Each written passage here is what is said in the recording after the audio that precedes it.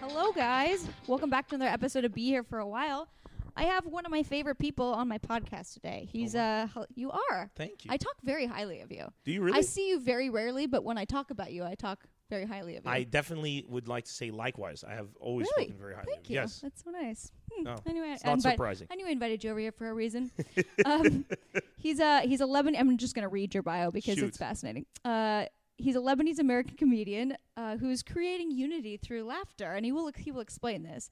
You're smart, you're hilarious, and you have so much insight about the Middle East and the world, and that's what a lot of your comedy is about. And I've always found these stories to be fascinating. You've recently been featured on Daily Beast. Chicago Tribune named you one of the top 10 comedians to watch, and you single-handedly created the comedy movement in Beirut, and you were on the cover of Rolling Stone in the Middle East. That's pretty cool. Not bad. That's pretty cool. It's Rolling Stone. I mean, Yeah. I'm so obsessed with just rock stars in general and the magazine Rolling Stone that if I ever got on the cover of Rolling Stone, I just feel like I'd be like, okay, I'm done now. Yeah, this is it. This is it.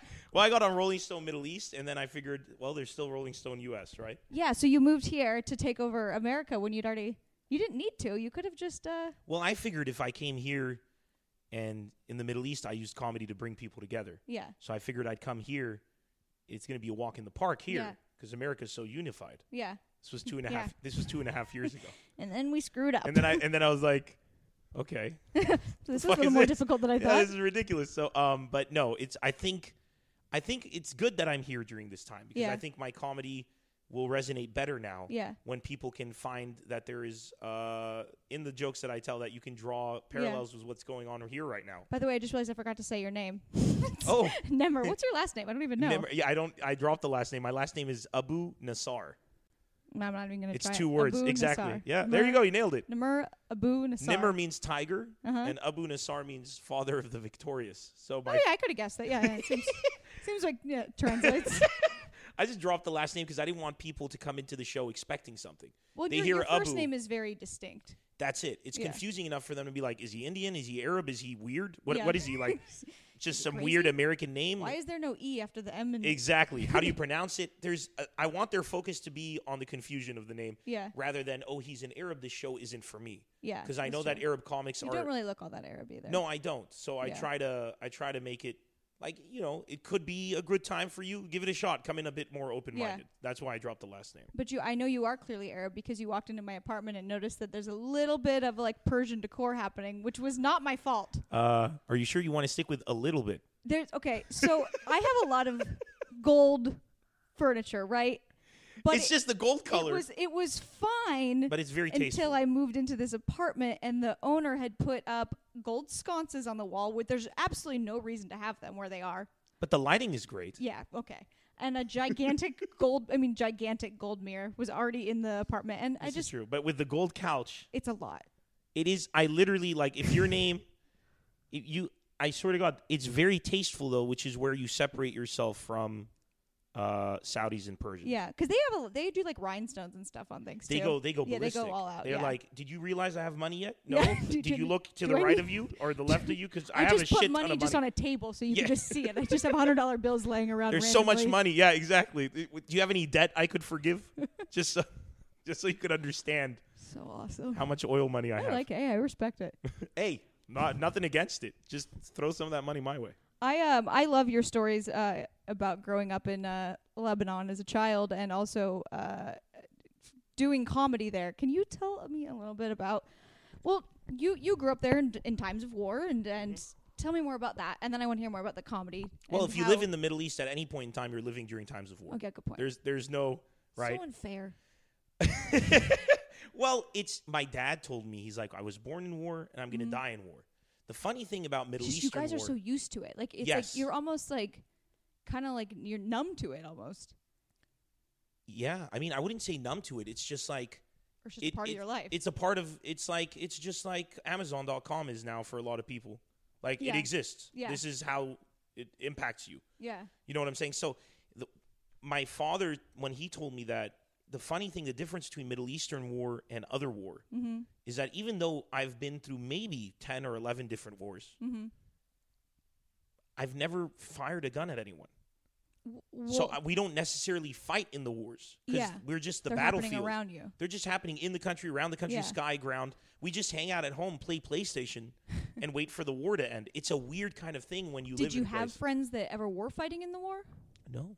The majority of the people in Lebanon will never fight in the war. Yeah. The majority of the people in Lebanon are like, oh, like, America and Russia. Leave my town? Yeah, America and Russia are having beef. Okay. They'll probably be done in a month, so just stay low. It's so crazy. And then America uses, the American side is Saudi Arabia and the Russian side is Iran. And then that filters from Saudi down to the Emirates and from Iran down into Syria. And then Syria filters down into Hezbollah and then America, Saudi money. So the American strategy is, oh, you did that, we're going to pull funding. And the Russian strategy is, oh, you did that, now we're going to have Hezbollah launch an attack on Israel, which is going to have Israel bomb your country. Jesus. So it's just like, every now and then there's a war, and I have a lot of jokes about it in Lebanon. We make jokes during war. The partying doesn't stop. So you're literally at your home playing PlayStation, and you're hearing bombs go off around you. We'll go partying, and a bomb will go off in the distance, and people cheer. It becomes a part. But right now, the result of all of this war and all of this destruction over the past 20 years, combined with the comedy I've been doing, and other young people like myself in Lebanon, across the Middle East, starting to push unity. Together, the new generation is doing such a good job at learning from the mistakes of those who came before us. That's good. That Lebanon is now probably the most stable place in the Middle East compared to America. Lebanon's much safer right now. Yeah, I believe it. It's always been much safer except for war. Yeah. Which people laugh when I say that, but that's true. Like, there weren't any rapists, murderers, school shootings, none of that. There was just war, and you can hear war coming, so you can hide. But I mean, really, but can you fully? I mean, yeah. Just go to the area where the war is less. Like if you. Okay, but what if it's the an war is Israeli, like in your home? You just leave, or near your home. You go to somebody else's house and wait for it to finish, and then just so weird. Because if it's Israel and Hezbollah, then that means it's going to be Israel versus the Shiite Muslim areas. So just go to a Christian area to be safe. If it's ISIS trying to bomb into the country, then the Sunnis and the Shiites are involved. So you go to either the Sunni side or the Shiite side, depending on. That's what we used to do. And how would you know? Oh, we know. It just goes on the news, or we know. Like right now, I can tell you that ISIS. I do jokes where I say America created ISIS, but it's not really a joke. It's ISIS equals Saudi Arabia, Sunni American. Yeah. And then you have Hezbollah on the other side. So whoever's coming into the country, whatever the motive, you know what's going on. You don't go and walk into the area where ISIS is going to have support. Yeah. But that's not true today because ISIS doesn't have support in Lebanon. Okay. They've tried. I mean, we have a border with Syria. We've taken in 3 million Syrian refugees in the past 3 years. We still have no crime, still no rape, still no murder, no terrorist attacks. That's because we've learned so much from all the killing. So now, did you ever feel scared? This is a strange thing. No. Really? Never. Is it just? But is it because you got used to it, or is it because you everybody just around always you kind of knew? No, because you're like, imagine right now you and your friends go out partying. Yeah. And for some, I don't know, you're going to a place you guys have never been to before. Yeah. And all your friends are freaking out. I'm making just a simple example. Yeah. Then you're going to be like, geez, what is this place going to be? You're going to be a bit anxious. But if you're going to a new place just to grab drinks and all your friends are like, oh my God, you're going to love this place. This is going to be fantastic. You're going to be pretty calm and your expectations are going to be high. Yeah. The war is like that place. And everybody that was in it was like, oh, nothing's going to happen. It's fine. You're going to be fine. And you kind of like, I guess so. And then after the first war and the second war and the third war, is that just your parents telling that to make you feel better? No, they're genuinely calm. Like, you can read it. They're like, calm. We're still making jokes. Yeah. A bomb went off and the windows exploded close by. Your dad's like, everyone okay? Everyone all right? Okay, oh, goddamn. Now we have to call that guy to fix the windows. He doesn't stop talking. That's the problem now. Oh, my God. Do you get what I'm saying? But and after you survive a few of them, went off across the street, and someone did anyone ever die? Or did it just... Well, you see, when Syria, for instance, killed our prime minister, this is where it gets heavy. Yeah. When there's political people being eliminated, they don't do it like, it's not like a sniper walks up and then walks up. It's like he has an armored barricade. Oh, so you told me this is a scary one. We're going to blow up the entire street. Yes. And then you lose friends. Yeah. So has that happened to you? You've lost friends? Yeah, of course. You were right. Weren't you right by? I walked by that assassination maybe a minute before it happened. Yeah. So what happened? They blew it up from the ground, right? They put about 2 or 3 tons of C4 or something underneath the ground. And when he was driving there, they blew everything to hell, killed 50, 60 people. But that spurred so scary. A revolution in our country. So you missed that by a minute. Yeah. It blew up behind me. But you're not scared. You could have died. You could have died, but I'm not scared because at the time I didn't know I could have died. Yeah, that helps. That's true. Yeah, right. Then you just felt lucky, I guess. That wasn't a war. That was a dangerous period. That was when stand-up started. Yeah. So in the first year of stand-up, it was 14 political assassinations, an international and a civil war. That was going on, car bombings, all of that stuff. Explain when stand-up started. You basically started stand-up in the Middle East. From scratch. Now, is it that the government didn't want it, or people just didn't really do comedy or no comedy? No, I mean, nobody really did it. I mean, because it's a culture of... How many Italian stand-up comics do you know? None. And the reason is because the Italian culture is you become a doctor, you become a surgeon. Oh, yeah, you're right. It's the same thing in Lebanon. But there's a lot of like Australian and English comics. Yeah, but not like, not a lot of European, not a lot of Italian or French. Exactly. If you're an Arab, what you want to be a clown? Like, I don't get what you're trying to do. You have to be like a doctor or an engineer. Is that what your dad said to you? Yeah, exactly what he said. So when you want to be a clown, you're like, no, I want to. No, I want to be a stand-up comic. He's like, oh, you want to stand up and be a clown? That's great. Was he worried or disappointed? Very. Really? Yeah. And not easy to convince, and I love that. I don't think parents should be supportive of their kids. I don't think parents should ever be supportive of anything a kid does. Because if the difference between my parents weren't overly supportive about stand-up, but they were fine, but they were kind of like, that's a great hobby. Good for you. Yeah. So are you going to go to law I think school parents should go. That? I think parents should be like, that's nice, but you do realize you're going to fail because you're not a good person. Yeah. You're terrible at what you do. You're not that funny. Because I think if the difference between my parents they're very complimentary though. But they just were not encouraging of it. They were more like... No, I think they should go the extra step. Really? Yeah, because if you can't overcome your parents, then you weren't destined to do what you were supposed to do. I read a book about this, though. There was a guy who did my podcast named Rich Scheidner, and he wrote a book about the comedy boom in the 80s. He was an 80s comic, came up with like Robin Williams and stuff. And he had a theory that people that become comics were raised one of two ways. One was they were... I forget what the word was that he used. They were a prisoner, where they were like told they were awful, or they were abandoned by their parents, or they were a prince. They were overly praised. So then you're just like, I can do anything. That's how I was. I was like, but you're fantastic. Funny. You're good. Thank you. The nice thing about comedy is that you can be praised all you want, but then when you get to stage. Oh yeah. Well, it's like that. Have you ever heard that Jerry Seinfeld quote? It's comedy's the closest thing to justice. If you're good, you survive. If not, then you're done. Yeah. It's the purest. It's something you can't fake. It's what I loved was an Arabic newspaper wrote this after coming face to face with stand-up comedy for the first time. They said this is an art form that is the noblest and purest art form. That's so cool. Because of its honesty. Yeah. And I remember calling the reporter and saying, why did you... I love the sentence. I just wanted to see what his reasoning for that was. He's like, because if you're not funny, people don't laugh. For him... It's so simple. But for him being in the Middle East where people are like supporting a politician just because they're supposed to. And whatever he says, they're like clapping or whatever because they don't want to die. Because they're afraid, Yeah, here they're like, there's this guy standing on stage by himself and people are laughing means you're good. Yeah. They're not laughing means you're not. And and it resonated to him because he had an A/B comparison. Oh, I see what you're saying. Because they'll clap for this president. They'll clap for whatever because this dude is whoever. Because they're afraid of him. But and then they're like, comedy, they have the option. They have the option not to laugh. Yeah. Even if you pay, especially because you paid. Yeah. Right? Exactly. Like you put $50 for this ticket and you're not funny? Like why am I here? And they just sit back with their arms crossed. Yeah, make me laugh. Exactly. So they picked up on it. Yeah. And I love that they picked up on it. That's crazy. By the way, I know that you can only hear it in one ear. It's because it's That's why I put this to hear your voice. Yeah, it's because it's recording stereo. Mono on both sides. Yeah, 100%. And they fix it later. Don't worry. Yeah. It's confusing. I know exactly what's going on. So how did you start stand-up comedy in the Middle East? Like, did you just started like putting on shows? Did you know how to put on a show? I wanted to be a comic since I was a child. Since I grew up in San Diego. So before we went back, I was 11 when I went back. Oh yeah, I forgot you grew up in San Diego. Yeah. Then when I was 11, we went back to Lebanon. Yeah. In '93. At the time, the Civil War had ended. And now we have a beautiful period of peace in the country, and it's so stable. But I mean, Lebanon wasn't like that. Do you know what I'm saying? Like in '93 when we went there, it was just so after the Civil War. Why did you go back? Because my dad was like, we need to go back to Beirut where it's safe. He felt that it was not a good place to raise kids here because of drugs. Yeah, I don't know. Stuff like that. Yeah. So we went back. San Diego's a pretty big city. Yeah. Bigger than Lebanon, by the way. Yeah. Lebanon's smaller than San Diego County. We go to Lebanon. But it wasn't just me who had returned. Mm-hmm. All of these people returned. So none of my friends spoke Arabic. Really? They were Canadian, American, British, African, you know? I hear it's incredible. My friend Gina, whom you know, Mm-hmm. who I went to college with, her dad got remarried a Lebanese woman, and he is like, I think did he move there? Or they just have been talking about it, where he's like it's the most wonderful, beautiful place. It's like breathtaking. Peaceful. Yeah. It's peaceful.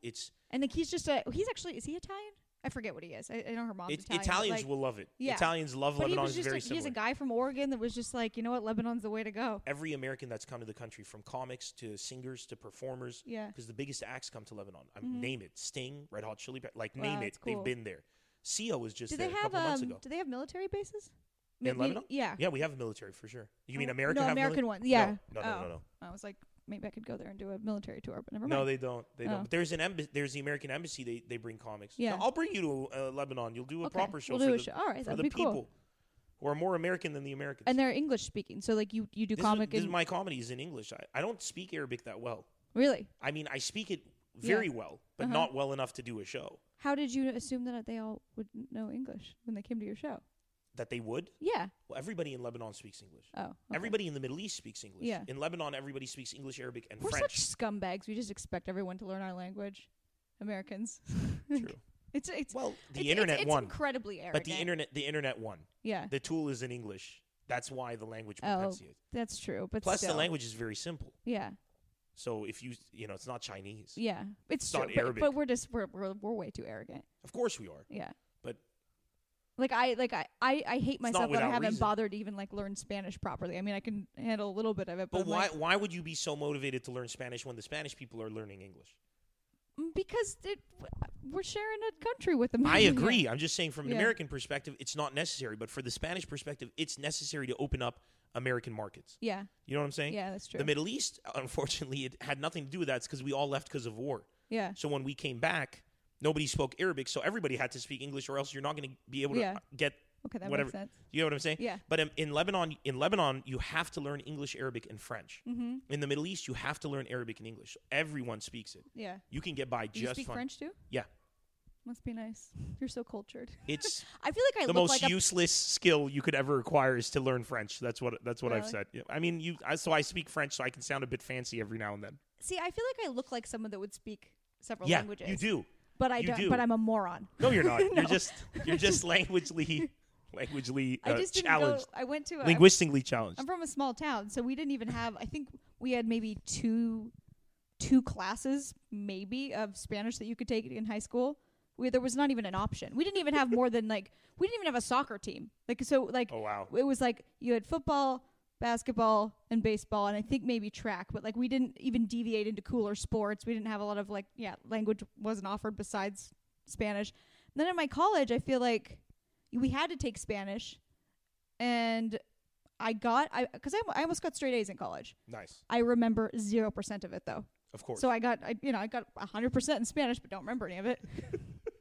I just blocked it out. I don't know. Listen, it comes with use, right? If you're not using the language, you're gonna forget it. Yeah, that's true. I don't know. So you wanted to be a comic since you were a kid, but I went to the American University of Beirut, which is the Harvard of the Middle East. It's 120-year-old institution. Okay. Gorgeous campus, and it is the American Do you have to pay for that? Is it like a private school? Mm-hmm. Yeah. Are all of the schools there? No. You can go to state universities. Yeah. And this one's a private one. Uh-huh. Very tough to get into the whole thing. Yeah. That was your college, not your not high my school. But my high school, you also pay. Oh, okay. There's also public schooling, but it's pretty trash. Yeah. Now it's better, but I mean at the time. Yeah, I know. I went to a pretty trash high school. Our system's not great here. Yeah. So when I got to college, I wanted to do stand-up so bad. Obviously, there are no clubs. There's nothing. So I started hosting the concerts. Mm-hmm. So I went in. I'm like, let me host we had these outdoor concerts that would go on for 4 or 5 days. Ton of bands. I'd be the host, and in between would you bands, do stand up? I do stand up in between the acts while they're funny. setting That's up. How people used to do that in the 80s. That was how that guy I was just telling you about. He was saying he used to open for famous rock bands and stuff. They used to put comics because there was such a comedy boom in that time in America that they were just trying to find any place to put up comedy. Yeah, I mean, and they would plus close comedy down. is so low maintenance. It's a mic and a dude. Yeah, it's so and easy. a woman yeah. and a dude. You know, whatever it is. So they used to do that. They don't really do it now, but they used to do that in the 80s where well, for comics me, would it open was for like bands. they'd get me and I'd host for 4 days straight. So I'd be jumping up between acts. Getting a lot of good time in. Great time. And it was boot camp. Yeah. Because you go up, you bomb, you have to go back up. Because these people aren't expecting to see comedy. No. Yeah. And you have to go back up in 20, 30 minutes in front of the same crowd and now win them over. So it's like. How much time would you do in between the bands? Well, this is a college organized festival. Horrible. Sometimes it'd be because you're doing while they're setting up. While they're setting up and something goes wrong and then somebody trips and then you have to improvise and somebody makes a noise. And so it was great. Yeah, but fortunately, I turned out to be pretty good at it. Yeah. To the extent that by the third time I was doing the third year, people were showing up to see me and not the bands. Like it got that big. Really? Yeah. And like bands would be on stage that would suck and they'd start calling me to come back on. Do you remember any of your first jokes? Well, you're not that old. This isn't that long ago. This is in 2001. Well, how old are you? I'm 33. So I was a freshman. Yeah, but it's, I remember one of my jokes. So you've been doing comedy a long time. I have. But that was like, I do that and then for 6 months there'd be nothing. Yeah. Because it's not like, there's not like clubs you can go get booked at. Yeah. And I just kept doing that. I had this weird following of people who were like, they knew me because of the concerts. We're talking like 7,000, 8,000 people. And this is before crowds. social media was super big. Like that's before Twitter. And how were they following you? Was it MySpace? When I went professional in 2005, 2006, that was MySpace. Okay. I started using social networking from day one. Is that how people knew to come to your shows? Yeah, when I did my first show, I'd go onto their MySpace pages and post my pictures in the comments section. Great. Yeah. And then get the word out. And then started building it slowly. And I was great at PR. I was going to say well, part of your success, or a lot of your success, obviously, is that you're hilarious and you're a very good comic. But a lot of it, too, is that you know how to promote yourself. And you're a good business person. 95% of it is the promotion, not the comedy. Yeah. I think I'm not great at self-promotion. I think the world today, unfortunately, for comedy requires that you're a better... There's a lot of unfunny comics, if we're going to speak honestly right now, that are doing very well. That's because they're good at business. I'm a good business person, but I'm not. I'm not good at selling yourself. Yeah, I feel like I get uncomfortable by it. Like I'm like, oh, people are they're gonna just think I'm annoying. I think the difference between somebody being good at selling themselves and not being good at selling themselves is one realization that believing people can make money off of you. Once you realize people can make money off of you, you're no longer selling yourself. You're now giving them the opportunity of a lifetime. Yeah, that's true. You know, I feel that with my podcast where I'm like you can, I'm starting to get sponsors and stuff where I'm like, well, I mean, I'm providing them a service. This is a value to them. And your comedy, you're filling up a venue. Yeah. You're selling tickets and drinks. And drinks and food and notoriety. Because when somebody sees you perform in X venue, they're going to say the acts that come here are so good. It's going to help their brand. Yeah. And then you're going to help TV shows you get on, and you're going to help more and more things that you become a part of, and movies. And once you start to realize that, you're no longer selling yourself. You're like, do you want in on this or not? Yeah, that's where true. It becomes. So for me, when I started, have that kind of confidence. I do feel like that now, but I for some reason I'm just not good about like actively putting it on social media, and like when I have shows and you know, I forget. Well, it kind of helps when in the Middle East I was booking venues and having to buy the venue for the night. So you would have to front it, and then you would need to sell the tickets to fill it. If I don't fill it, I still have to pay the bill. How much would you have to pay for? Well, when I did my first special, it was in a theater at the Casino du Liban, which is like the Lebanese casino, and it's like this very prestigious. I love casinos. 1,100 seating venue, beautiful venue. And how many years into comedy were you when you did your first? Professionally, a year. Wow. Yeah, I mean, but here's the thing. Did you self-fund your first special? Of course. Yeah. But there was no way that the radio station I worked with helped out. There's more on that, but I mean, I never got the chance to do a 5 or 10 minute set until 2-3 years ago. Until you came here. Yeah, before that, 3,000 comics, so you don't get as much time. Every show I had to do a full show. Yeah. Do you get what I'm saying? Yeah, There weren't other comics. Oh yeah. But there was a lot of material, but there was also a lot of terror for the comic, because if you suck, did you bring an opener, or was there not even? There aren't any openers. No one else. You were literally the only comic. I had to open for myself, get the crowd warmed up, all of that, and in an industry that wasn't established, so people didn't know what they were coming for. Yeah. It was nerve-wracking. It was the most psychologically traumatizing thing of my life. And then after doing that for a few years, it made me so comfortable doing anything. Yeah. It's like going to war. Yeah. Because you have the worst circumstances every night. A show for 4,000 people, but no spotlight. A show for 1,000 people, but the microphone's fucked. A show for whatever. All of these circumstances, and you have to deal with them. Yeah. Now I come over here to the U.S., and the reason that I'm doing so well so quickly is because I get into, for me, it's like, oh, I just have to deal with competition. Like, it's so non-issue for me that I don't, nothing, I'm not nervous. Because it's like, I'm like, do you guys know you can go to a venue here and everything's just set up? Like, for me, it's like. You were having to set it all the speakers in. Like, unbelievable. That's crazy. Are there comics competitive with you here? I feel like you're such a nice guy. Like, you're not someone that I feel like guys would like want to see you fail. I don't understand. I have met competitive comics, and I'm like, would you want to compete with me? Because I'm the kind of comic that I want to book everyone on my show. I'm the same way. I'm happy when everyone makes it. Yeah, I'm so happy. Do you know who Andy Kozel is? Of course. So we were talking about this when he did my podcast, because I always thought like I was an A-type person. Okay. In the sense of like I'm like a real go-getter. I'm committed. You know, he's like that means that he's like but you have the personality of a B-type person where you're not willing to step on everyone to make it. You want everyone to make it. Definitely. Like, you're happy. Like, I'm happy when other people make it. That means there's more room for success for everyone. What, 7 billion people on the earth? Can we relax for a second? Like, but most comics, he said, because he's B-type in that way too. He's like, most comics are all A-type. They're like comics are very competitive. Because they're not good comics. You think that's why? That's my bottom. First of all, 99% of the comics are trash in America. Like, it's ridiculous. Seriously, for every Chris Rock and Louis C.K. and every there's, I mean, Jesus Christ, the amount of shows that I see where it's depressing.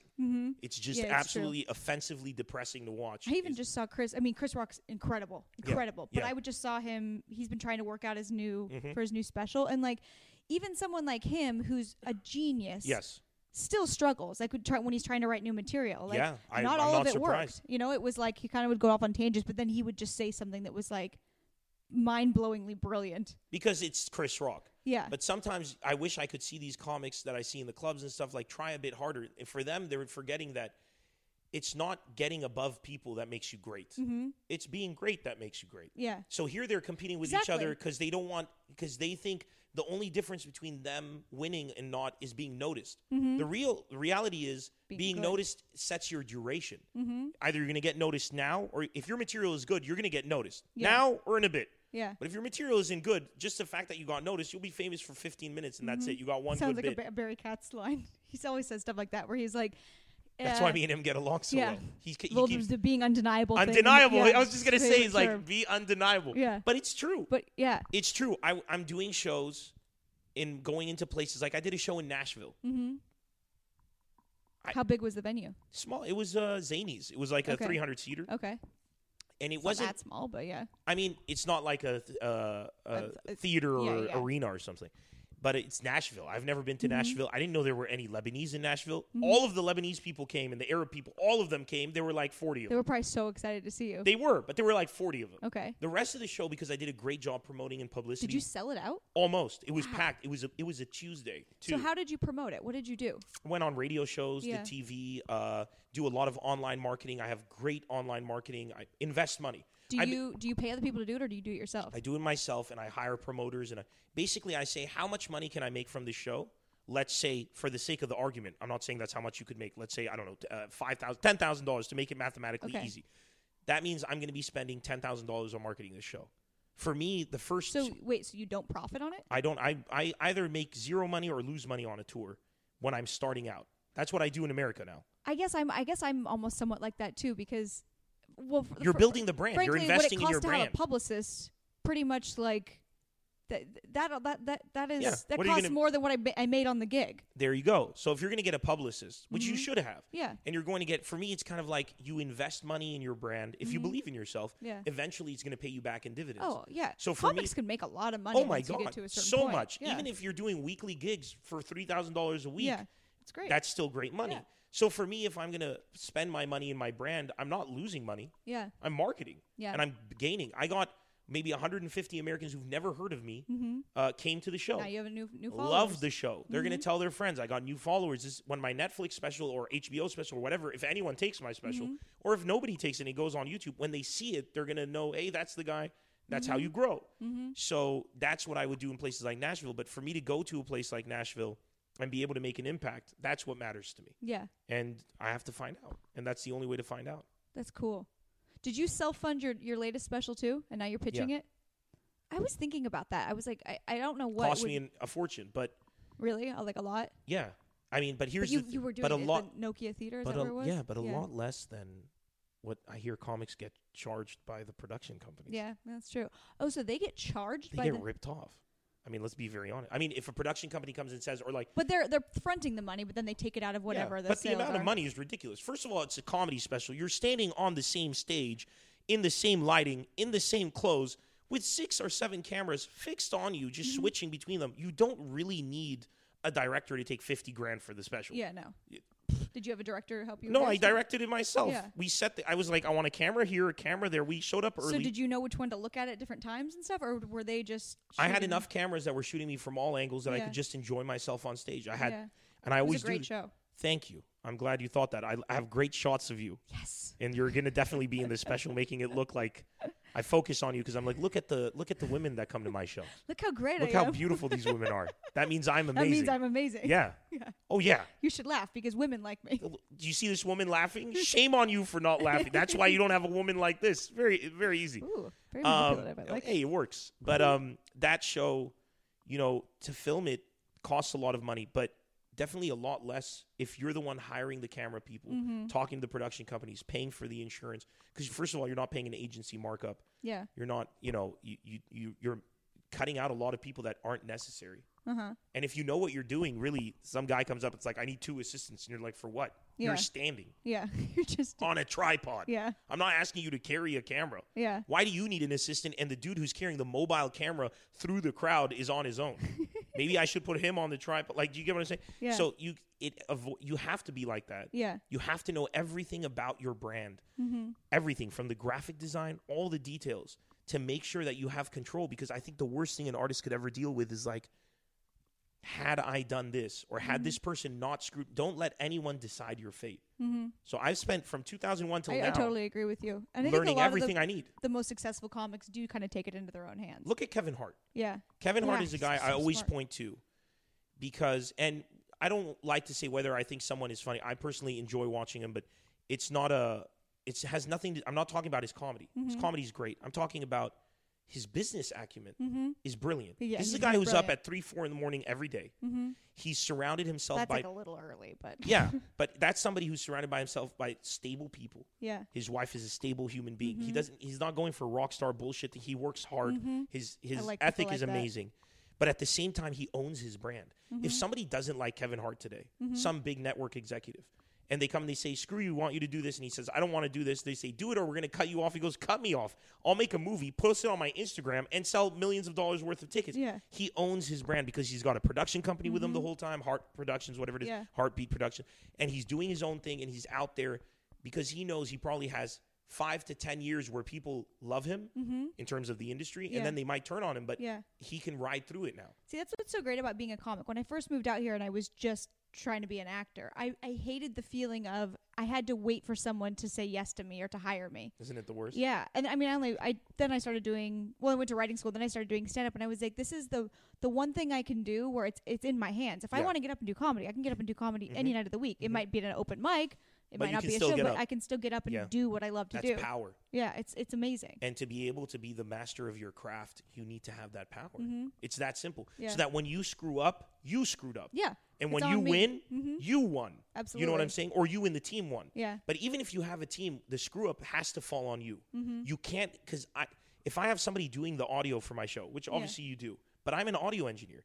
I know what mics they're using. I know how they're setting them up. I know everything. If it turns out screwed up, that's on me. Yeah. I'm not going to rely on them for something so crucial. This is my livelihood right there. What do you mean? Are you the one doing the audio engineering? No, I have an audio engineer, but I will tell him where I want the mics or her, Yeah. and we will work together. Because you have to learn every side of the business. Yeah. You have to know every side of the business. You don't have to know that you need to do audio. You have to know that you need to do audio, and in a room that's closed, that's this big, you're going to need these kind of mics. You need to learn this. Even if that means rolling up your sleeves and getting dirty, even if it means screwing up, that's how you learn. But then come the future, I can produce a special that looks so spectacular. And in fact, the sound in it is better than any other special any comic has done because I've tried so many approaches. Yeah. And I know what I'm trying to do, and I know where I'm going, and I know what I want it to sound like, and I know how I can get it to sound like that. Those are two very important things. I wanted to ask you too, when you started doing stand up in were you in Beirut? Where were you? I started in Lebanon, then went across the Middle East. And where did you come in conflict with people that didn't want you doing it, like government or because you said you've had negotiations with warlords before. What does that mean? Well, the warlord also has the biggest venues because a lot of people launder money. Okay. So a warlord might be somebody who during the war was like a huge drug dealer. Okay. Has a shit ton of money, big connections, tries to launder money. They open up venues. Venues are cash places. Yeah. I so guess you want to do a show at a venue, and you're sitting down with this guy who's probably killed quite a few people or had them killed. And he looks not like a very nice. You're lucky you're a big dude. Human being. I'm 6'5". It helps. Yeah. I've had people threaten me, send people to threaten my family. And my God. Yeah, so it was like, this was not necessarily in Beirut. Beirut, once again, is a more stable place. Mm-hmm. But even in Beirut, I've had encounters, especially when it was a volatile area in the Middle East, to be where people don't like the fact that you're not coming from somewhere. I'm an independent. What does that mean? I rose through social media. Okay. So nobody controls me. Okay. I'm like Kevin Hart in the Middle East. Yeah. So when I went up against the media industry, because it's controlled by politicians and it's controlled, and I'm trying to unite people, and I go up and I say, the media industry is rigged, and kind of like a Donald Trump tirade, but it really is there. Yeah. The ratings agency is owned by the same people who own the TV stations. Now, did you do this at your show, or did you go on TV and say this? What do you...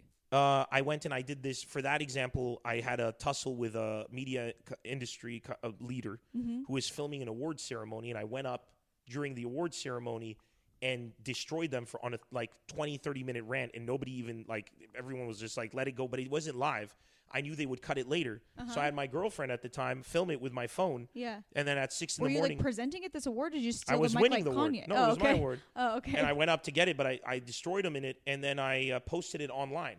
And it got much more viewership online than the ceremony got on TV in the future. That's funny. And it ignited a huge confrontation between myself and the entire media industry, which I won very simply because they were like, we're going to take everything away from this kid, but I can fill up a room.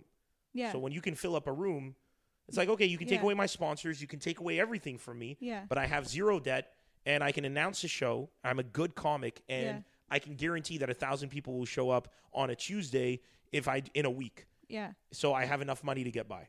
Didn't you have a situation where you got threatened when you were doing a show though? I thought there was something where they told you to shut it down, you did it anyways.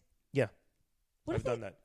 What if you got shot? What if you were on stage and they just decided to take you out? This is what's the nice thing about the Middle East. People don't shoot people because of the retaliation. What do you mean?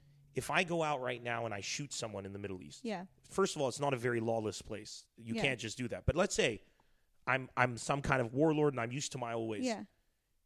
Chances are, whoever you just shot, their family is going to come back and destroy you and your village. Yeah. Like the retribution, it can start conflicts that are almost wars. Yeah. So based on what happened in the wars in the region, people don't do that anymore. There's just a lot of bravado. So where people come and try to threatening you?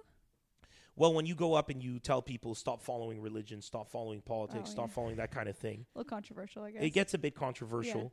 But then so for once there was a time where I was at an event and somebody told me that if you keep doing what you're doing, we know where your family lives, we know where your whatever lives. And I got in a fight with these two gentlemen at the time, and I had to learn a lot of, self-defense, kind of like martial arts and stuff for instances like this. Yeah. Because it's surprisingly easy to drop a human being. Again, you're gigantic.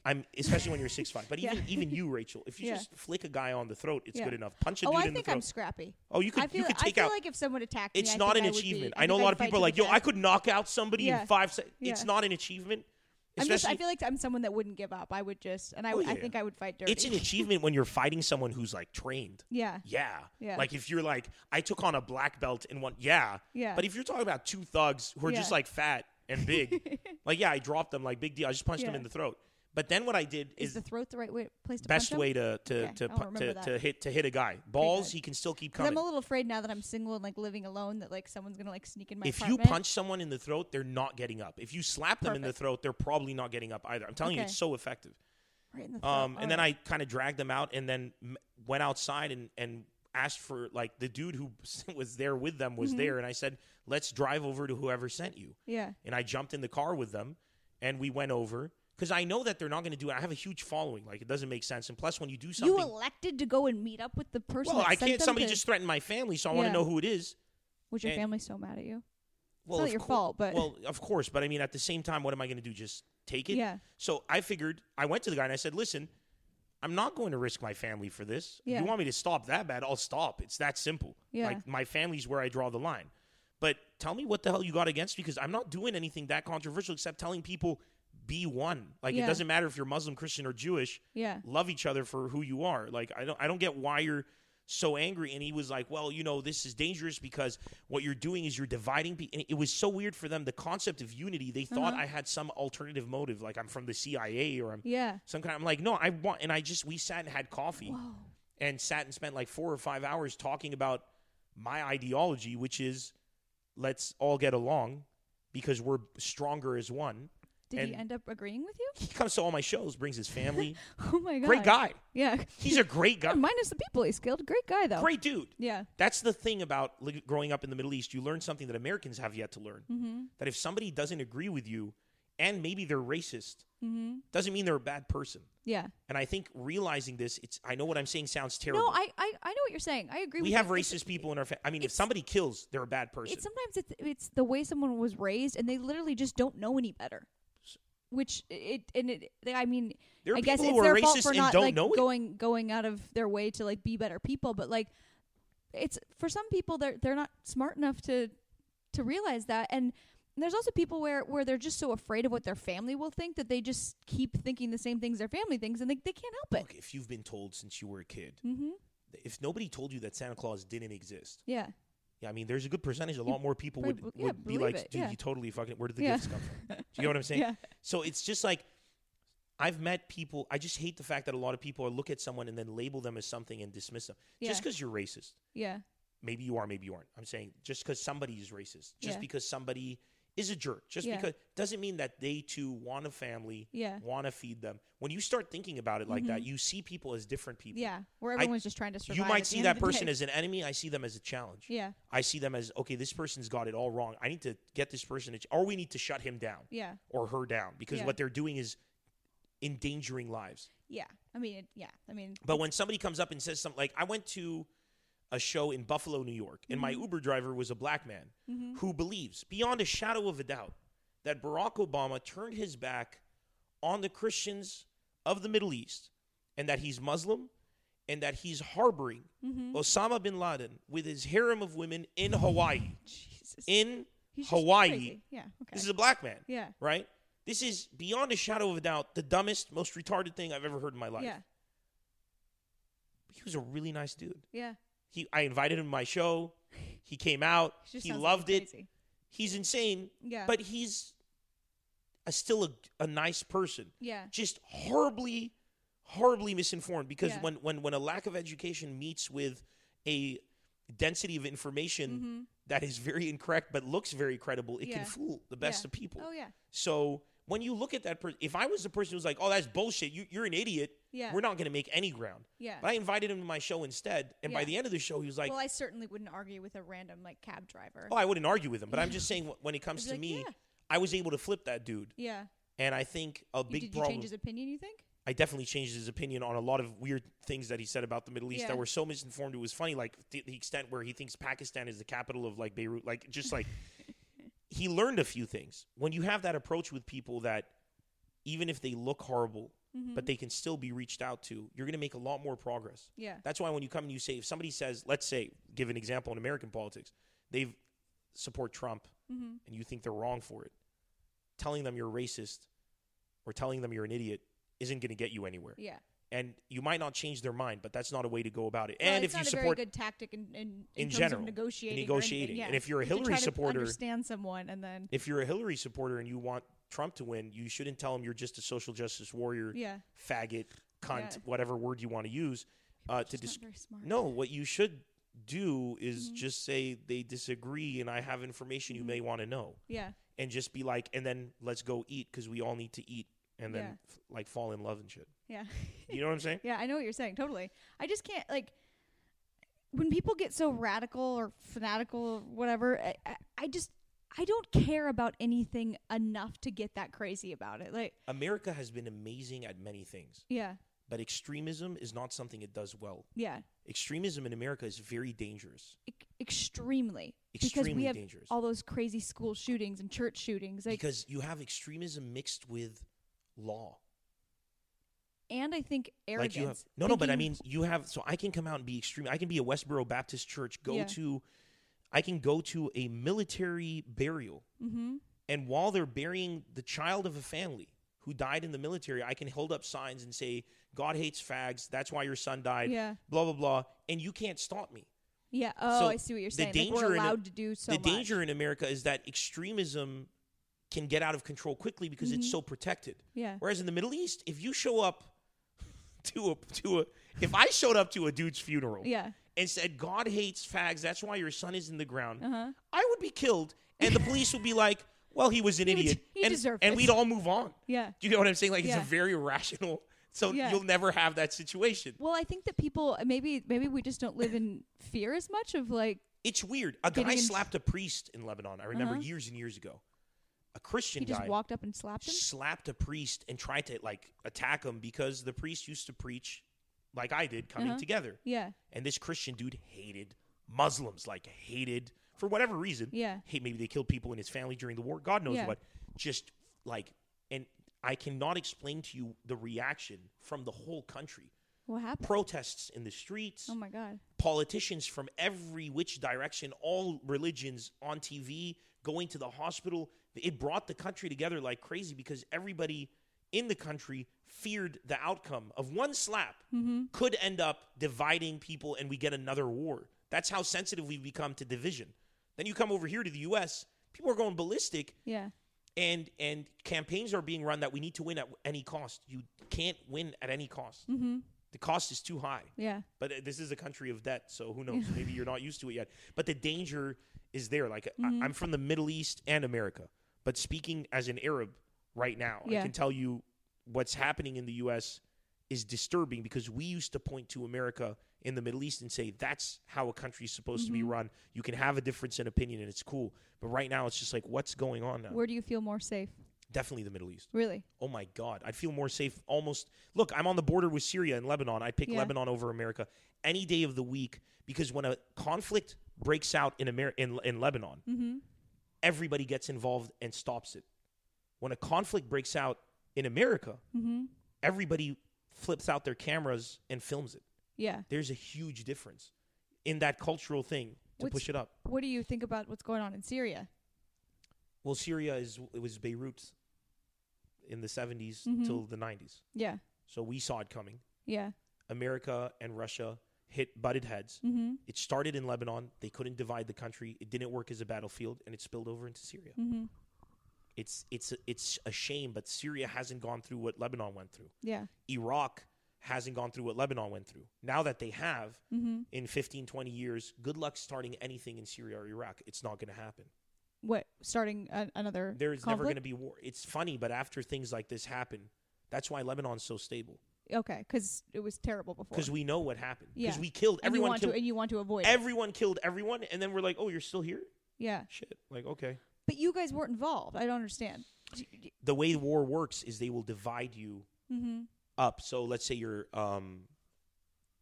just to give you a small example, Palestinian, angry at Israel, come into Lebanon. You're a Palestinian. You find support with the Shiite Muslims. The Shiite Muslims harbor you. You start to grow in refugee camps. The Christians in the country start to fear that there's an overflux of Muslims, thus upsetting the balance. Okay. Where are these people going to go if they're denied entry back into Israel? You try to push them out, a small skirmish happens. One thing leads to another. One day, a bunch of Palestinians jump on a bus and massacre a bunch of kids. Ignites a civil war across the country. Yeah. Now the country has to choose sides. The Sunni Muslims don't like the Shiite Muslims to begin with. They're wealthier and more educated, start propagating towards the Christians. The Christians start using the Sunni Muslims for their own gain because they just see the Sunni Muslims as inferior people, secondarily inferior to, of course, the most inferior, which for them is the Shiite Muslims. And then you start to see these weird divisions. Then the army splits up. The Christians in the army go with one general. The Sunnis in the army go with another general. The Jews in the army go with another general. The Shiites go with another general. Now you've got a war going on. Why did this happen? Because in the very beginning, America disagreed with what Iraq might have said and decided to pull some power away. An unready country for big power meddling can fall into... like a country not ready for... Okay. Can fall into chaos very quickly. Wow. So if you're in, this is America, it's a very ready country. But I mean, how did Russia break up Crimea? How does Russia go into places and split them up? You pit the people against each other.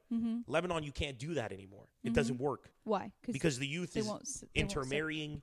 The youth is living with each other. We learned lessons. The army right now, there is no regiment. They look at the religion and mix it up.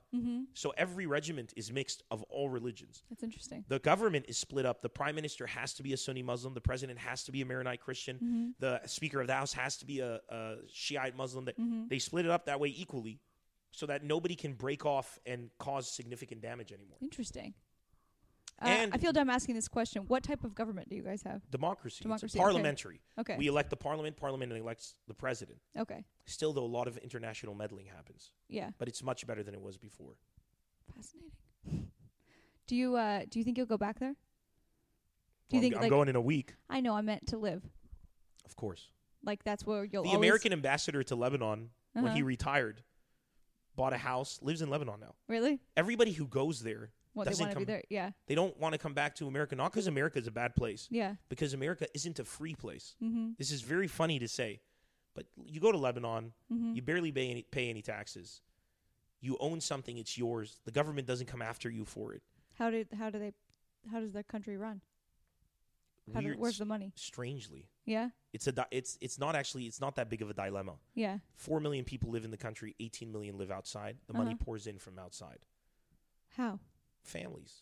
What do you mean? They just donate money? No, if the parents, their kids go and live abroad, they send money back to the parents. Oh, I see. Do you know what I'm saying? Yeah. They come back, they buy a property. There's always money coming in, and then the country inside the economy is pretty strong. It's a tourism-based industry. We get tons of it's a beautiful country, so people come ski, swim, all of that stuff. So there's money coming in. Does your family still work? Your parents? Yeah, my dad does, but not that. Insurance. He was a civil mechanical engineer who went into business, started insurance brokerage, laid on, close to retirement, because he was like, I just need something to do. Yeah. Ended up making more money in it than he did as a civil mechanical engineer. He keeps that maintained. Did they come see you a lot? My mom's here now. First time she's been back to the U.S. in 21 years. Oh, wow. Yeah. My dad hasn't come back yet. That's crazy. Why did she decide to come back now? I invited her. Yeah. Well, I don't know. I was like, Mom, come spend a month with me. Well, you've only been here 2 years, right? Yeah. Okay. I was like, come spend a month with me. I got a place. Come, hang out. It'll be fun. I miss my mom. Yeah. Straight up. That was the bottom line. And I figured if my sister's here, if I bring my mom here, then it'll be easier for me to bring my dad in the future because my dad's that stubborn. So your sister lives here full time? Mm-hmm. What does she do? Fashion photographer. Oh, cool. Yeah. Very cool. And she's doing pretty well, honestly. Really? How does she get her clients? Well, she started just like all of us, hustling. You take on models that haven't started, who aren't famous. Yeah. Right? Just got signed or not even signed, just good-looking people. For free or whatever. Yeah, you do a free photo shoot, you get to post them, and hope that your work starts to A, get noticed, and B, when it's good enough and you have a good enough portfolio and a website, it's a better industry than comedy. Once you have there's a lot, there's a lot of successful photographers. It's a structured industry. Yeah. Comedy, there's a lot of bullshit in it, and then jokes are subjective. But pictures, you can, if the model is happy and they say, this photographer treated me great, did a great shoot, and the product is good, people want to hire you. Yeah, you're right. It is, comedy is a weird thing too, where, and especially because comedy doesn't translate across the board. Like, you said, it's subjective. Like, and it's, let's say, it's pretty much what's happening to you, except for you are crossing over. But let's say I'm the most famous comic in America. It doesn't mean that they're going to think I'm funny in Europe, for example. 100%. They might just not get it. Yeah, definitely. So true. And in photography, though, to an extent, to a very successful extent. It's kind of like... It's like, this is a great shot. Yeah. The composition is great. There's rules. Do you know what I'm saying? Exactly. There's no rule to a joke or a structure. If a photo's blurry, it's not a good photo. This is out of focus. The composition is horrible, and you're putting the weight of attention on the eye in the totally wrong place. Yeah. Or no, you're doing a great job. You're delivering great results. But then when you get, I think, to the elite levels, that's when it starts to... the personality mixes in. But you can do a great job and make a lot of money going in. But if you have personality to boot, it actually gets you very far very quickly. Fortunately for my sister, she seems to be, I'm trying to speak as unbiased. I think she's the greatest photographer in the history of mankind. I want to see some of her stuff. I'll show you. Her website's incredible. Awesome. Let's plug it. SuddenlyMaria.com. All right. Check it out. SuddenlyMaria.com. I need some new photos. Maybe I'll hire her. Oh my God. Your family, so you wouldn't hire. But I'm just saying, she's like my favorite person on the world. So maybe I'm biased. Go check it out for yourselves. But she's got something, and I know she does. Really? I'm 100%. I'm excited to see it. And she's very hardworking. Mm-hmm. So I think those are great combinations because I meet a lot of talented people. Is that common of Lebanese people, or are you guys typically pretty hardworking? Yeah. Lebanese people are hardworking. Yeah. They're very entrepreneurial. Yeah. You'll see them everywhere. And I love that. They love to prove themselves because our parents never believe in us. So we're always trying to, you know what I'm saying? Like we're always trying to and prove ourselves to like ridiculous extent. Do your parents accept comedy now that you're Oh my God, yeah. Now they it? think I'm the best thing Yeah, ever. they're like, this was my idea, actually. Yeah. I encourage My dad's you like, to I do always this. told them, follow your dreams. You know, now look at him on the cover of Throwing Stones. Throwing Stones, that's what he says. No, I like making that joke. I'm like, Dad, no, that's the ISIS magazine. It's the wrong magazine. You're giving it away. They're constantly worried. They're drama queens. Yeah. Arab people in general, but like parents, ethnic parents, like Italian parents. Yeah, like, constantly worried. Oh. Like they will. My mom calls me 5 times a day. Do you get what I'm saying? Yeah. If you don't answer the phone, it's not like, oh, she's taking a shower. Oh, she's like, it's like dead. She's been raped. Yeah. And maybe still alive. Yeah, maybe. Yeah. But she's died a horrible death. Yeah, it's 100% just a true. terrible, 100% true. terrible death. And none of their stories from their childhood are nice. Yeah. If you sit down with your parents, so none of true. them. It's so like true. I used to get to school. I had to like go through, you know, I had to pick up a car and carry it on my shoulders, and then I had to go fight like, people that's on the not street. even possible. Yeah, just crazy. And we've heard a million of these stories, but it's true. Like ethnic parents, their whole life is just horrible. It's just hard. Maybe they had a great life, but they never. But they want you. They don't want you to take it for granted. Have your parents ever? My parents have never told me a great story. My mom has. But that's because she grew up in London. But actually, I don't think mine either. Do you get what I'm saying? My mom tells me this story of her dad. Like for some reason, her dad was like fascinated with the Manson trial and the Manson murders, and she's told me this story probably 10 times that he drove him past the house where Sharon Tate was murdered, and she still remembers where she saw like. And that's a great memory for her. Isn't that funny? But that's why she says that she's like paranoid now because he traumatized her, and he drove him past where the courthouse was, and the ladies had like the swastikas put in their head. I'm like. It sounds terrible. That's your memory? It's funny because you'll meet all these people, especially parents, who somehow feel that to inspire their kids, they have to constantly tell them this is the worst thing that could ever happen. And it happened to me, and I survived, but only because God was there looking out for me. Like, they make it look so bleak that for you to succeed, literally a deity will have to intervene so you could get groceries. My mom puts crosses in my car. Oh, really? Yeah.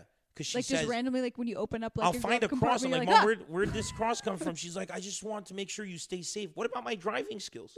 What about my eyesight? That's the issue. You should be telling me not to text on my phone when I'm driving. Do you get what I'm saying? Yeah. But no, for her, it's like, well, if you don't have a cross, there's nothing I can do for you because this world is such a terrible place. Yeah. And then they're confused why we grow up jaunted and a bit jaded. Yeah, you know what I'm saying? Like we have this weird. What did your dad? Didn't you ask for? I know it's in your jokes, but it's a true story. Didn't you ask for a bike as a kid or something? That's I love that story. That story per se isn't a literally true story. It's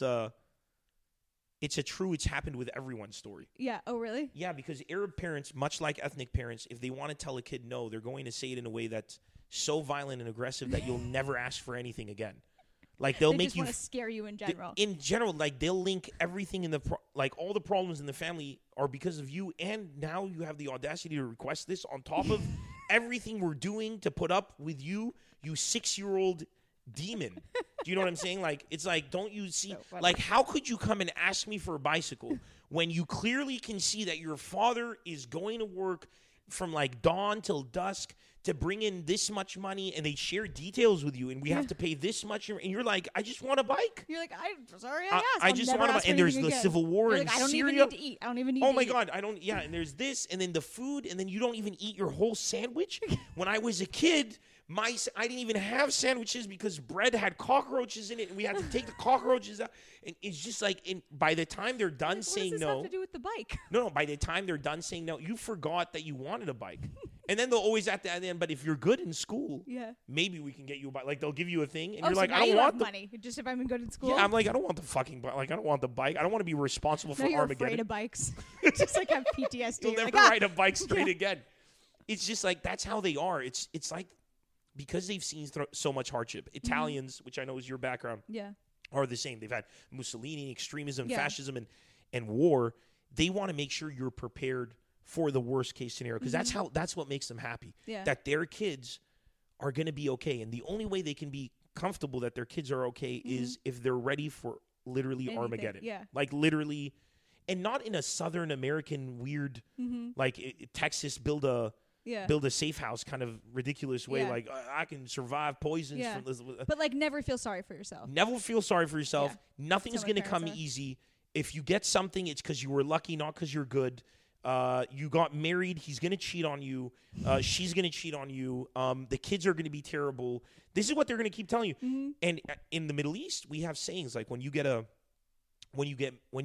were born, parents will tell you like, congratulations. I'm trying to translate it, but looking forward to the graduation. When you graduate, they say looking forward to them getting married. When you get married, looking forward to the kids. When you get the kids, looking forward to you staying alive on top of them. When they graduate, looking forward to them burying you. These are sayings. It's really intense. Yeah, moms will express love by telling the kid "To'burni" or "To'brine" for the woman, which means "May you bury me." Like, I love you so much. I can't live without you. I hope I die before you. In one word. That's the culture. Jesus Christ. It's so very intense. Beautiful. Yeah. Even when like I'm with my girlfriend or something, if I want to. Sometimes you just don't want to hear that kind of thing. You're just like, I don't want to think about death. Like, you don't think of, but that's the dangerous thing. You don't even think it's become a part of you. Like I'll look at my girlfriend and if I want to tell her I love her, like I really love this woman. Yeah. I won't say like I love you so much. I'll say, if I'm going to translate literally what I'll say in Arabic, it would be, "May you bury me. You take my breath away. I wish I could rip your arms off and beat you to death." Do you really say that? Yeah, but it sounds so endearing. And the woman will be like, "I love you too." Don't date American women and well, it would get lost in translation. Here, I just say your eyes are very pretty, and I'd love to look at them for the rest of my life. And then when they're married, I'll start using my Arabic things. It's like, "I love you so much. I can't wait to punch you in the gut. It's gonna be I just want to punch you sometime." But Americans do that too when they see babies. Yeah, they're like so I could eat them. Yeah. I could eat them up. Yeah, but the Arabs are like, I could eat him and torture him and like throw him off the balcony and then drive over him. This kid is so adorable. Take it a little more extreme. Do you normally date Lebanese girls or Arabic girls? Well, when I was in the Middle East, obviously. Yeah. But when I came here, I loved dating American women because, holy shit, they're so sweet. Do you have a girlfriend now? I do.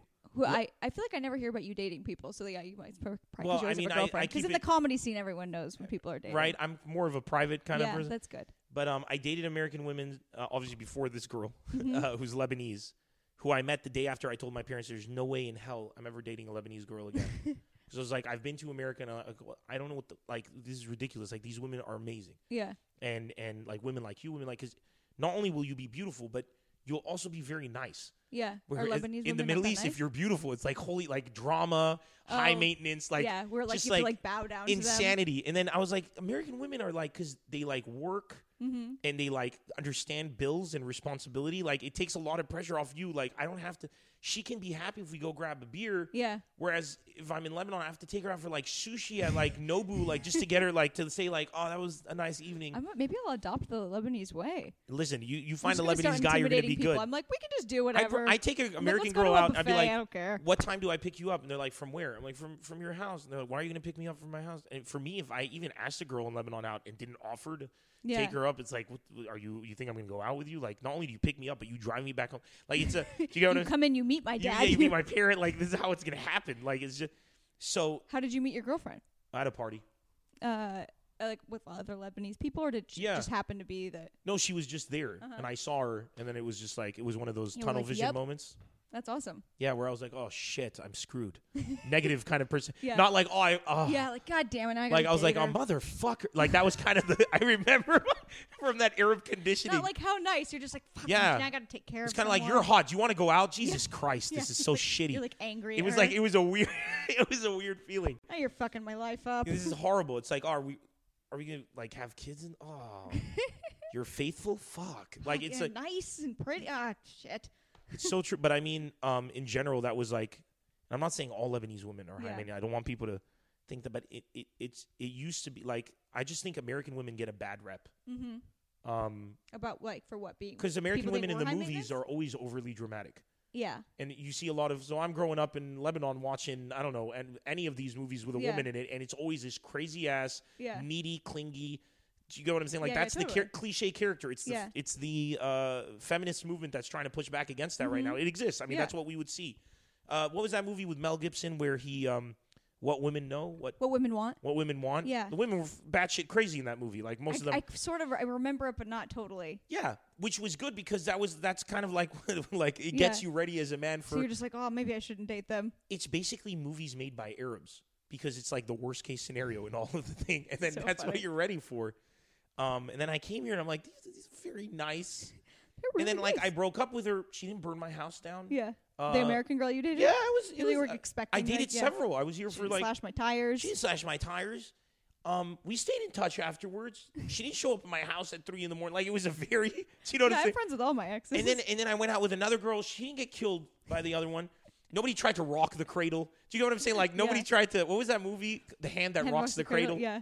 Like, holy shit, like, that's the, like, I was like, these American women are insane. Your parents really geared you for worst case scenario. I'm telling you, these were the movies we'd watch. And then every time there'd be a great woman, she'd get killed. There's never been a great woman in movie. Like in The Godfather? Yeah, like The Godfather killed. Mel Gibson in William Wallace, what was that? The Braveheart. Braveheart. Yeah. She gets killed. All these women. You get a great woman. She's like, oh, she loves him. She's such a good wife. She stands by her husband. Killed. Horrible woman makes it to the end. Like a Penelope Cruz in Blood. Yeah, like every time. She was great, and then she was a psycho. And right? So if you're a young girl, you're like, I'm just going to be a bitch so I can live. Yeah. Hey, we found parallels. I never thought about this, but we found parallels with Arab thinking in American cinema. That is really funny. How are women portrayed in cinema where you're from? In the Middle East? Yeah, Lebanese cinema and Egyptian cinema differ greatly from... There really isn't Saudi Arabian cinema. There is now. But Do you guys have entertainment at all? In Lebanon, I swear to God, and I'm not exaggerating, the Los Angeles party scene and the New York party scene is pathetic. Yeah. Compared to Lebanon. We close early here. You close early. York, but B, the entertainment value is very weak unless you're going to watch a show. Yeah. Incredible if you're going to watch Broadway. Yeah. Are you kidding me? But I mean, like, just normal go grab a drink kind of stuff. In Lebanon, it's just... It does get old quickly. It's like, but we don't have anything cool here. And then you can't, like, walk out of the club with your drink in your hand or anything. In Lebanon, I can walk out, cross the street, see a police officer, give him a drink, walk into the next... Do you know what I'm saying? Like, see, I got to live in a place like that. Beautiful. Yeah. It's just wonderful. And then the party starts at 11 in the evening. You cruise all the way through to like 7 a.m. Yeah. You're buzzing alcohol. It's a good vibe. I'm not good at staying awake that late, though. But maybe I'm just you get used to it. I'm not prepared for it. Yeah, you're not prepared for it. Yeah, when I first came here, I was like, I'm going to go out. We're going to hit the town. Yeah. I got ready. I took a nap. That's what you do there. You take a nap in the evening. Yeah. You wake up at like 9, shower, you get dressed. You jump in the car. I start drinking at like noon here because it's I ridiculous. know I got to be in bed by I went out. I'm like, midnight. Why is everything closed? Yeah. What is this? The only option is like a Wendy's? This is horrible. So... In terms of Lebanon entertainment, it's insane. And just DJs. Is it expensive there to go out? No, that's the thing. It can be. You can drop $150,000 and you can drop $15 and you might have more fun dropping the 15. Really? Yeah. It just and it's top notch for everyone. It's like AAA quality everywhere. It's a services place. They're geared like towards you said, like big tourism and stuff too. And it's the culture. It's hospitality. You take care of the guests. You make sure they have everything they need. That's why here it's hard for me to sell tickets to my people because they're used to when an Arab comes over, they don't go online and buy tickets. The promoter calls them, hooks them up, gives them a Makes discount. Them feel special. Don't have to pay now. Pay me later. Sends them the tickets to their house. Do you need a car? Like, it's like set up. You get to the venue, you're like royalty. I gotta go to Lebanon. And here I'm like, go to nimrcomedy.com and buy tickets. And they're like, fuck no. They're like, so rude. Why am I buying tickets? Why am I going on my way for you? My cousin knows you. Yeah. I'm not going to get invites. So Do you know what I'm saying? Like, it's just. That is crazy. Yeah, you guys, I need to go there. It sounds. Rachel, you'd absolutely love it. It's an adventure. Yeah. I think a lot of people love it because it gives you a sense of independence, of adventure. That's cool. Yeah. What's next for you? So you just finished a tour. Just finished the tour. We're definitely going to do another tour. More cities. Will you do all new material? Already. So the way I do it is, if you watched the show in Los Angeles. If you watch the show in Irvine, which is still the same tour, you'd only recognize about half of it. Oh, really? So you change it up. I change on the road, and I start to kind of shift into the new show. So now that I'm done, material. And that half, I'll try a different half in different shows. And then when I start the tour again, it'll be a brand new show for whoever was in that city. By the time I get back to Irvine, it's going to be a brand new show for you in Irvine. Yeah. But if you were 6 shows ago, you might have heard it. Do you get what I'm saying? So it's like a living, breathing organism that keeps changing. But the name of the show changes. Do you get where people want to hear like your classics that came to? Do they get mad when you don't do it? Why didn't you? Yeah. They come up and they're like, but I'm proud to say that my shows are usually good enough that they don't get mad. They just say, I wanted him to hear or her to hear that joke, and I say, go online. I post it. Yeah, that is usually how it goes, where like you bring someone to a show, and you're like, you're going to love this joke. I love this comic. And then they don't end up doing it. You're like, oh, yeah. But then if you do here's the nice thing, the funny thing. If you do those jokes, then they start saying you repeat material. Oh, yeah. Yeah, they don't have anything new. So I'd rather they complain that I didn't repeat stuff. Yeah, that is probably better. And than they complain that I do. Yeah. I do a new special every time I tour.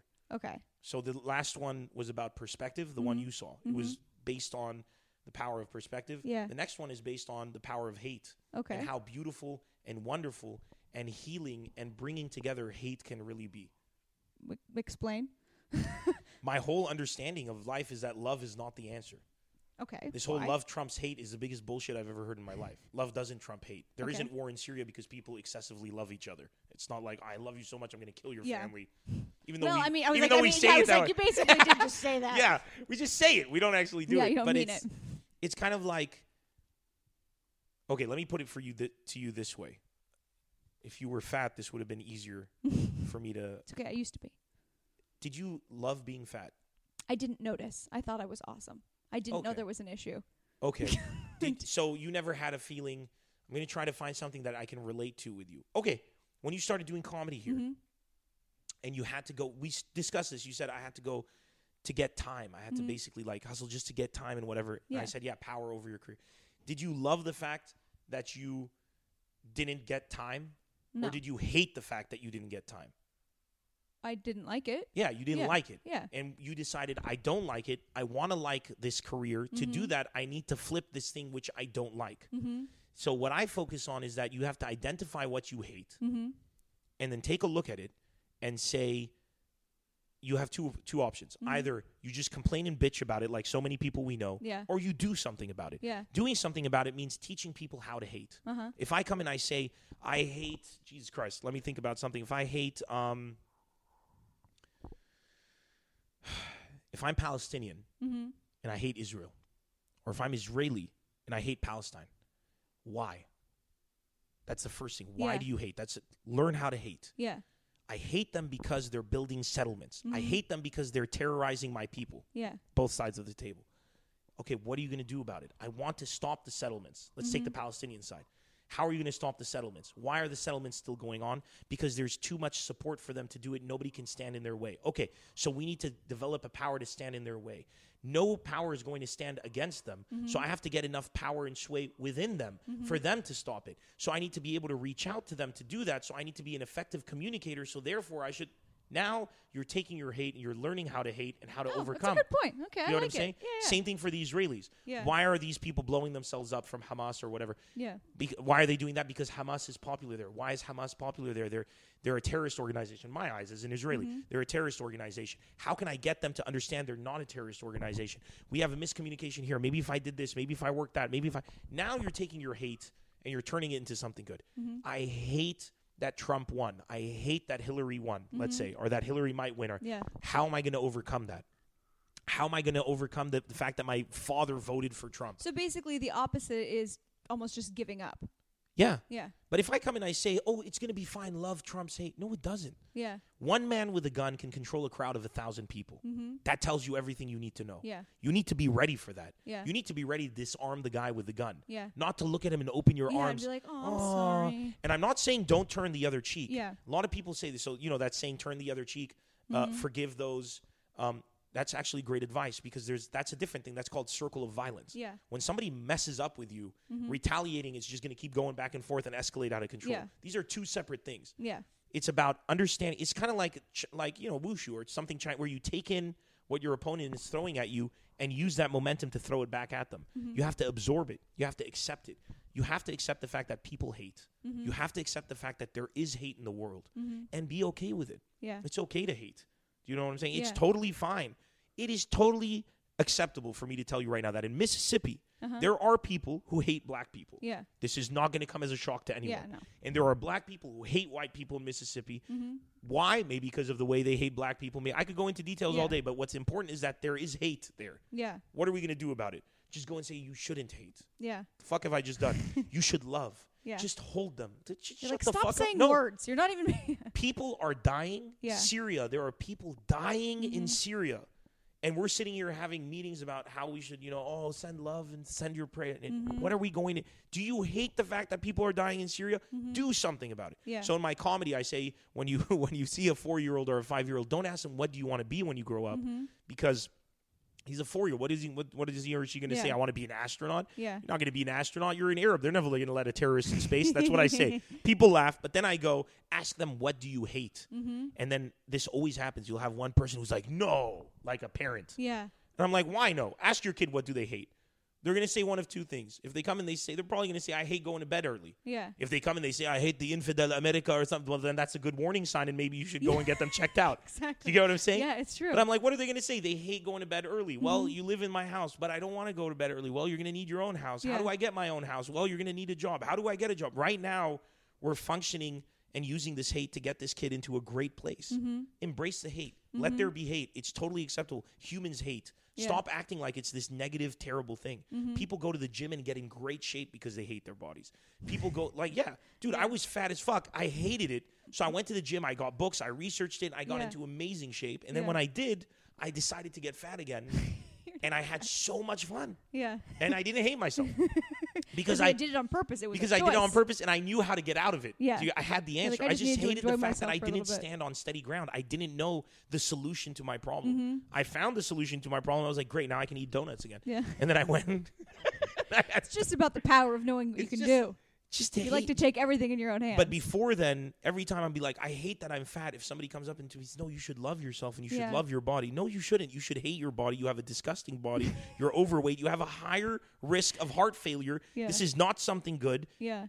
But if you tell me I'm fat and I love it, fucking high five, because I'm not that fat, but a bit chubby, overweight. I love it too. Maybe we can relate, but we both love donuts. Let's go. Yeah. But I'm not going to go to somebody who tells me I hate that I'm fat or I hate something and tell them, oh, you shouldn't hate. You should love. No, you should hate. Yeah, if you're unhappy with it. If you're unhappy, you're unhappy. Yeah. No amount of self-acceptance is going to get over that. What I'm going to ask the fat person I hate when people complain about their reality but do nothing about it.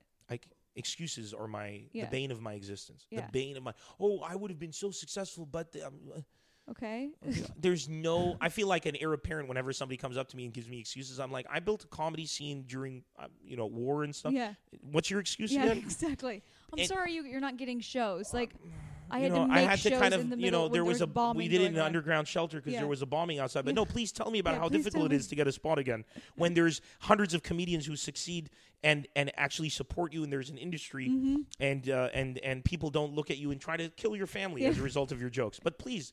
Tell me about your life and your hardship. Yeah. So it's just like those little things is where I'm like the father. It's like, I used to tell a joke. But that kind of stuff drives me crazy. Yep. I honestly, I hate victim-y people. I cannot handle it. Unless you truly have been through something terrible. But if you're just like, I don't know why I'm not doing better. It's like, I don't know, maybe be better. I don't like Rachel, work it is harder. the worst thing when somebody tells you how traumatized they are by something. And they're clearly traumatized. But it's clearly so not minor. traumatizing. Yeah. I don't get it. A guy he didn't text you back. You back, like, and this is the end of the world. That's your threshold. That's where it ends. Or you sat on the tarmac. You need to go get medicated now. Your plane got canceled and it ended everything. That's how fragile your existence is. That little thing just ruined everything. Trump got elected and you can't go to school. You have to have a crying group. You have to have a crying group. Do you know that they had those? They had safe areas on campus. What would have happened if somebody killed your uncle or something, like, in the family? Like, what? Just want to go. You're an idiot. Toughen the fuck up, because I live in a world, this is in my last special what I was doing with Perspective, where a guy could own a factory with 300 employees in Syria on a Tuesday. Yeah. And then a month later on a Tuesday could be making Subway sandwiches in Escondido in in San Diego or whatever. That's the reality I know. Yeah. But your reality is so sheltered that for you in a cataclysmic nuclear level event is that the dude you didn't want to win. Holy shit. You are not ready for what's coming. This is not a good sign. No. You had Italian parents, so I know that you're set. Yeah. But I've met like American kids who've had American parents who read books to learn how to bring them up. These are the worst people. Oh, yeah, I know what you're saying. Yeah. Don't read books. Ask your parents how to do it, because they're going to give you terrible advice and you should follow it because it works. Learn from it. My grandmother was like, if you're tired of your baby crying, she'd put some whiskey on your finger. I know people like that. And rub it on the Make him pass out a little bit. The kid's gum. Yeah. Because my mom was like, you were so good with Nemr. He never used to cry. She's like, I just used to give him half a sleeping pill or something. Horrible. This is horrendous. This is the worst thing. But these are the same people that when the principal in my school in San Diego told my dad that I needed Ritalin, my dad said, I'm not going to give my kid, I'm never going to medicate my kid because he needs to learn self-discipline. And he said, well, how's he going to learn self-discipline if he has hyperactivity? My dad said, I'll just beat it out of him. And he proceeded. Was it abuse? I was never abused. Yeah, but he was just. You're like, I deserved it. One or two good smackings, and then ever since then, my dad would look at me and I would shit my pants. But guess what? I never got on Ritalin. Yeah. I'm not addicted to medications or opiates. I don't need something to function. I don't need a cup of coffee or I'm gonna die. Yeah. And I'm not saying it's because my dad beat me. I'm saying it's because my dad didn't put me on Ritalin. Yeah. What he did afterwards, maybe there's a better approach. But hey, halfway there. Well, they didn't baby you.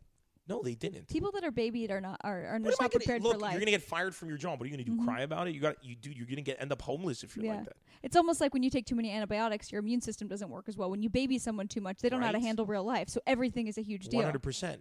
And I'm the kind of guy who's like, you say antibiotics are bad, stop babying yourself, take antibiotics. So there's also different perspectives. No, but I'm just saying in general. I know what you're saying is right. But I'm the kind of guy who's like, you have a cold, you should take an antibiotic. Yeah. So I'm like the guy who goes nuclear on every option. Well, yeah, if you're sick, go to the doctor. Don't complain about it. Don't just if you're sick, take antibiotics. That's what I say. You got a headache, you need some antibiotics. And everyone's like, you shouldn't take an antibiotic. I'm like, listen. You're like a paranoid I can assure you that you will annihilate whatever's going on with an antibiotic. Works. Yeah, I mean, yes. That's what it's designed And then they for. go, but if it's too often, then it'll build resistance. Yeah. And I'm like, well, that's the medical community's problem. Right now, there's a solution. Yeah. And I'm 100% wrong.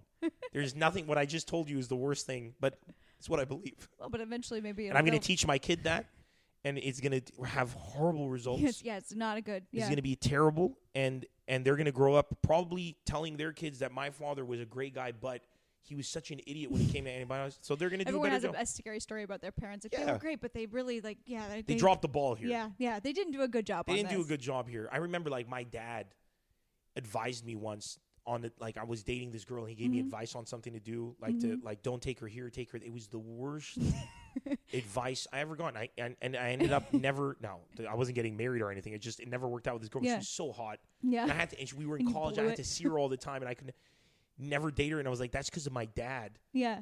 But all it taught me was sometimes you don't listen to your dad.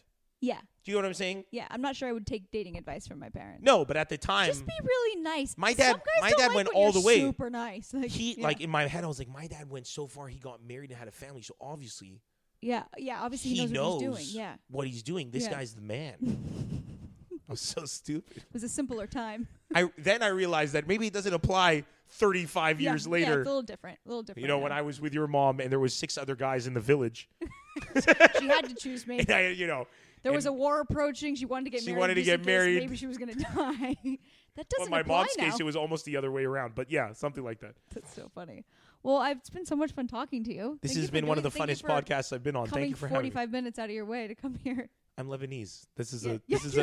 You're like, I walked. I walked to school. There were no bombs on the way. It was a nice drive. It was nobody died. It was very fruitful. So funny. Well, All tell my everyone where they family can is here. find you. In the look to the heavens. In the NEMRcomedy.com. Is that what's your like Twitter and Instagram and stuff? NEMR comedy for everything. Oh, it is. Oh, okay. Awesome. Instagram, Facebook. If you go to the website, all the links are there, but nobody does that. So if you go to Facebook, Twitter, I swear to God, I can't believe I paid money to have a website. But if you go to any social network no one goes to mine either. whatsoever, just put Nemr Comedy on there. YouTube, Instagram, Snapchat, Twitter, Perfect. Facebook. And buy tickets for his shows. He's not going to send a car, give you a personal phone call. Not yet. Not yet. If I become super rich, I'll be doing that, like, for sure. Come to my show. I give you a car. I take care of you. Cost a lot of money. It's very good. Come over. That'll be fun. I'll even change my accent. I would go. When I make those calls. Even if the person wasn't funny, I would be like... Yeah, I'll definitely go. It's a free... Yeah, this guy... I'll go anywhere for like a free appetizer and a cocktail. Let alone a free show. This is literally. I honestly have a publicist, so I can go to events and eat and drink for free. I mean, it actually cancels out completely because I have a cousin for that. So we all have.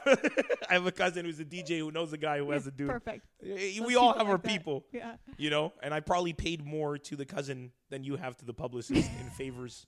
Over the years, but he doesn't even get anything that great. You're just like, they're at this point in time. I'm more powerful than him, and I can do better for him. But you still pay him for it. But he's still the dude that I go to. I'm like, yo, can you get me a reservation at this place, which I could call and they would give me a better table. He's like, it'll cost you $100. I'm like, oh, okay, sure. Oh, they don't do it like that. They're much wiser. They'll just call you like a while later. Oh, I have a wedding for a friend. Could you come and do 45 minutes for me? Oh my God! Nobody I know talks like that, by the way. But it just. I hope that. I think every time somebody asks a favor, they should put that voice on, even in America. Mm-hmm. It makes sense. Even if it's like Larry from Omaha, he should be like, I was calling the other day and I wanted to tell you that maybe could you come and help me move my furniture? I gotta get that accent. I will feed you peanut butter and jelly. That's not worth it. You see, but in the Middle East where there's war. But it convinced me. I was like, oh, but he said it in such a nice way. The accent was so... Yeah, I mean, I guess I should. That's the accent of a guy who's been through so much that peanut butter and jelly means something. I'm going to go for it. Yeah. I can't disrespect him. No, I can't. Yeah. Yes, peanut butter and jelly. Back in my day, we only had the peanut. We would put it no in between butter, the sandwich. No jelly, just the peanut. We would smash it ourselves. And we would bake it butter in our teeth. It's just some weird ass story. Then I would spit it on bread, and then we would give it to my wife. Give it to my wife because she's more important than me. That's why I have small feet. Like a weird, just a weird, it's a really weird guilt trip that brings everybody in board. You're just like, oh. You loved your mother more than me? Well, guess why I have small feet? Because I fed her so that you could love her more than me. But please, love her more than me. I don't mind. It's okay because what am I at the end? I am an empty vessel for you to exist and have fun. Go have fun. Go with your friends. Go play. No, it's okay. Martyrs. Go. I can't wait to have kids. So I'm going to ruin their lives. I'm going to ruin their lives. So funny. Well, thank you so much for doing this. Thanks for having me. All right, bye. Bye.